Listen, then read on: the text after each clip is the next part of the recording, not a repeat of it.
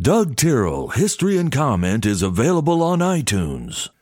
Hello, friends. I'm Doug Tyrrell. This is History and Comment for Monday, May 16th, 2022. Welcome to the second half of May. In 1770, Marie Antoinette and Louis Auguste are married. He is 15 and she 14. He will be 3 months shy of 20 when he ascends to the French throne. He will be the last French king. Elizabeth Palmer Peabody is born in 1804. In 1860, she opened the first kindergarten in the United States. There could be a long, in-depth discussion on how children are educated. The trend for parents to be working away from the family, isolating the children, has created a number of problems. We have attempted to rectify those problems with more formal academic education. The results are questionable.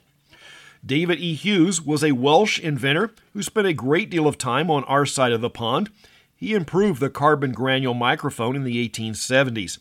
He may also have been the first to recognize electromagnetic radiation, the basis for radio, but the observations were discounted by others.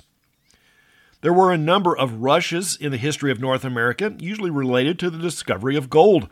But silver is also a recoverable precious metal.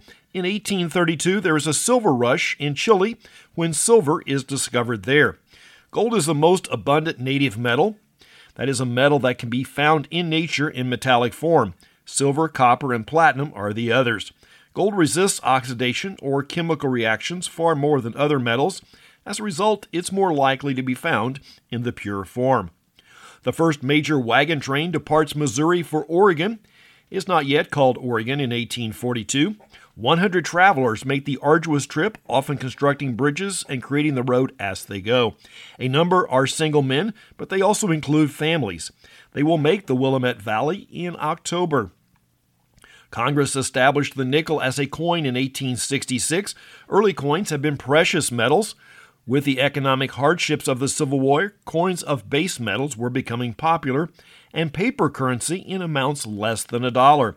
The nickel replaced the silver half-dime that had been minted since 1792.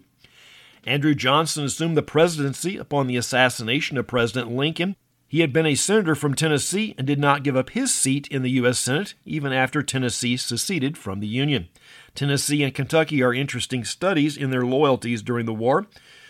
Johnson attempted to carry out his version of Lincoln's vision for Southern Reconstruction. He locked horns with Congress. They voted to impeach him, and on this day in 1868, the Senate fails to convict and remove him from office by a single vote. After he leaves the office of president, he will be elected again to the Senate from Tennessee. Royal Rife, yes, his given name was Royal, is born in 1888. A microbiologist and instrument maker, some of his claims were considered quackery by the medical field. In the late 19th century, electrical power is one of the greatest innovations that propel the Industrial Revolution, building on the improvements of steam power, which is also coming of age, if not a bit ahead. In 1888, Nikola Tesla describes the generation and transmission of electrical power using alternate current.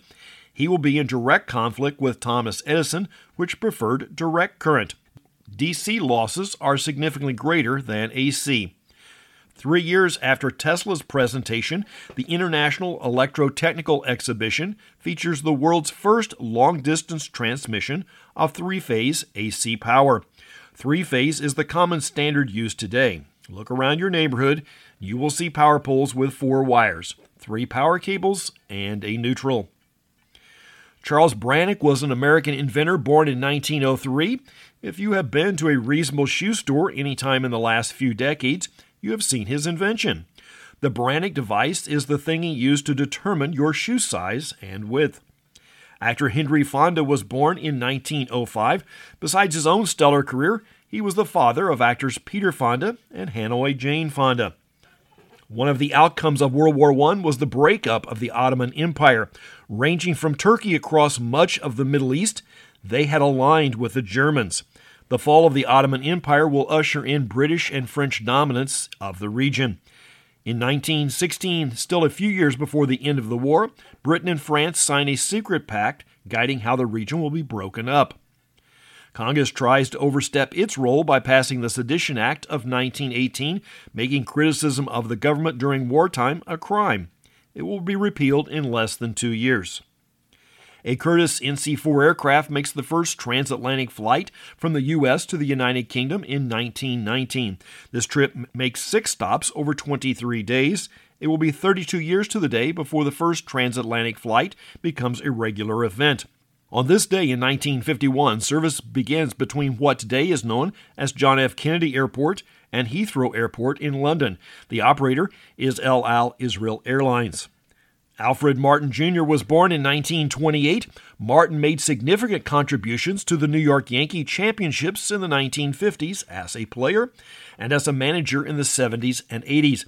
Known by the nickname Billy, he was good at his job, but could also be controversial, bringing teams back from the brink, then getting fired. Part of this may have been due to Yankees owner George Steinbrenner. Irish-born, now American actor Pierce Brosnan is 69. The first optical laser is operated at Hughes Labs in 1960. Singer and violinist Boyd Tinsley is 58. He was a founding member of the Dave Matthews Band. The Chinese Communists, often known simply as the Chi-Coms, began a new program to cleanse China of any ideology that is not from the leader Mao Zedong in 1966. China in the 20th century has had a lot of issues and disastrous failures. What is propping them up is stolen Western technology and a willing market for things they can produce cheaply. The simple fact is they cannot produce anything cheaper and transport it halfway around the world than it can be done locally. The only magic is they have essentially slave labor, or at least paid far less than their Western counterparts. The second guy to do anything has a far easier and cheaper road to market than the pioneer. Journalist and commentator Tucker Carlson is 53. Carlson is currently on Fox News and a co-founder of the Daily Caller. If you would like to read an example of bias, read the Wikipedia article on the Daily Caller. Simply, all media has a bias. Carlson has a bias, and so does every other outlet. Even this program has one. And the way you listen to them invokes a bias. If you acknowledge that, you can compensate for it if you choose to. Actress Megan Fox is 36 today. There's an interesting point in her bio that would make a good subject for a very long discussion, but this is not the time and place. Surgeon General C. Everett Koop proclaims that nicotine is highly addictive in 1988. After over 2 centuries, the British monarch addresses the U.S. Congress in 1991. Had King George been more open to listening and accommodating the colonies, things might have been different.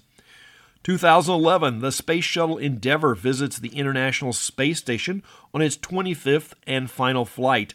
This is the 31st construction mission to the ISS and the last shuttle to the station. 3 of the construction missions were Russian.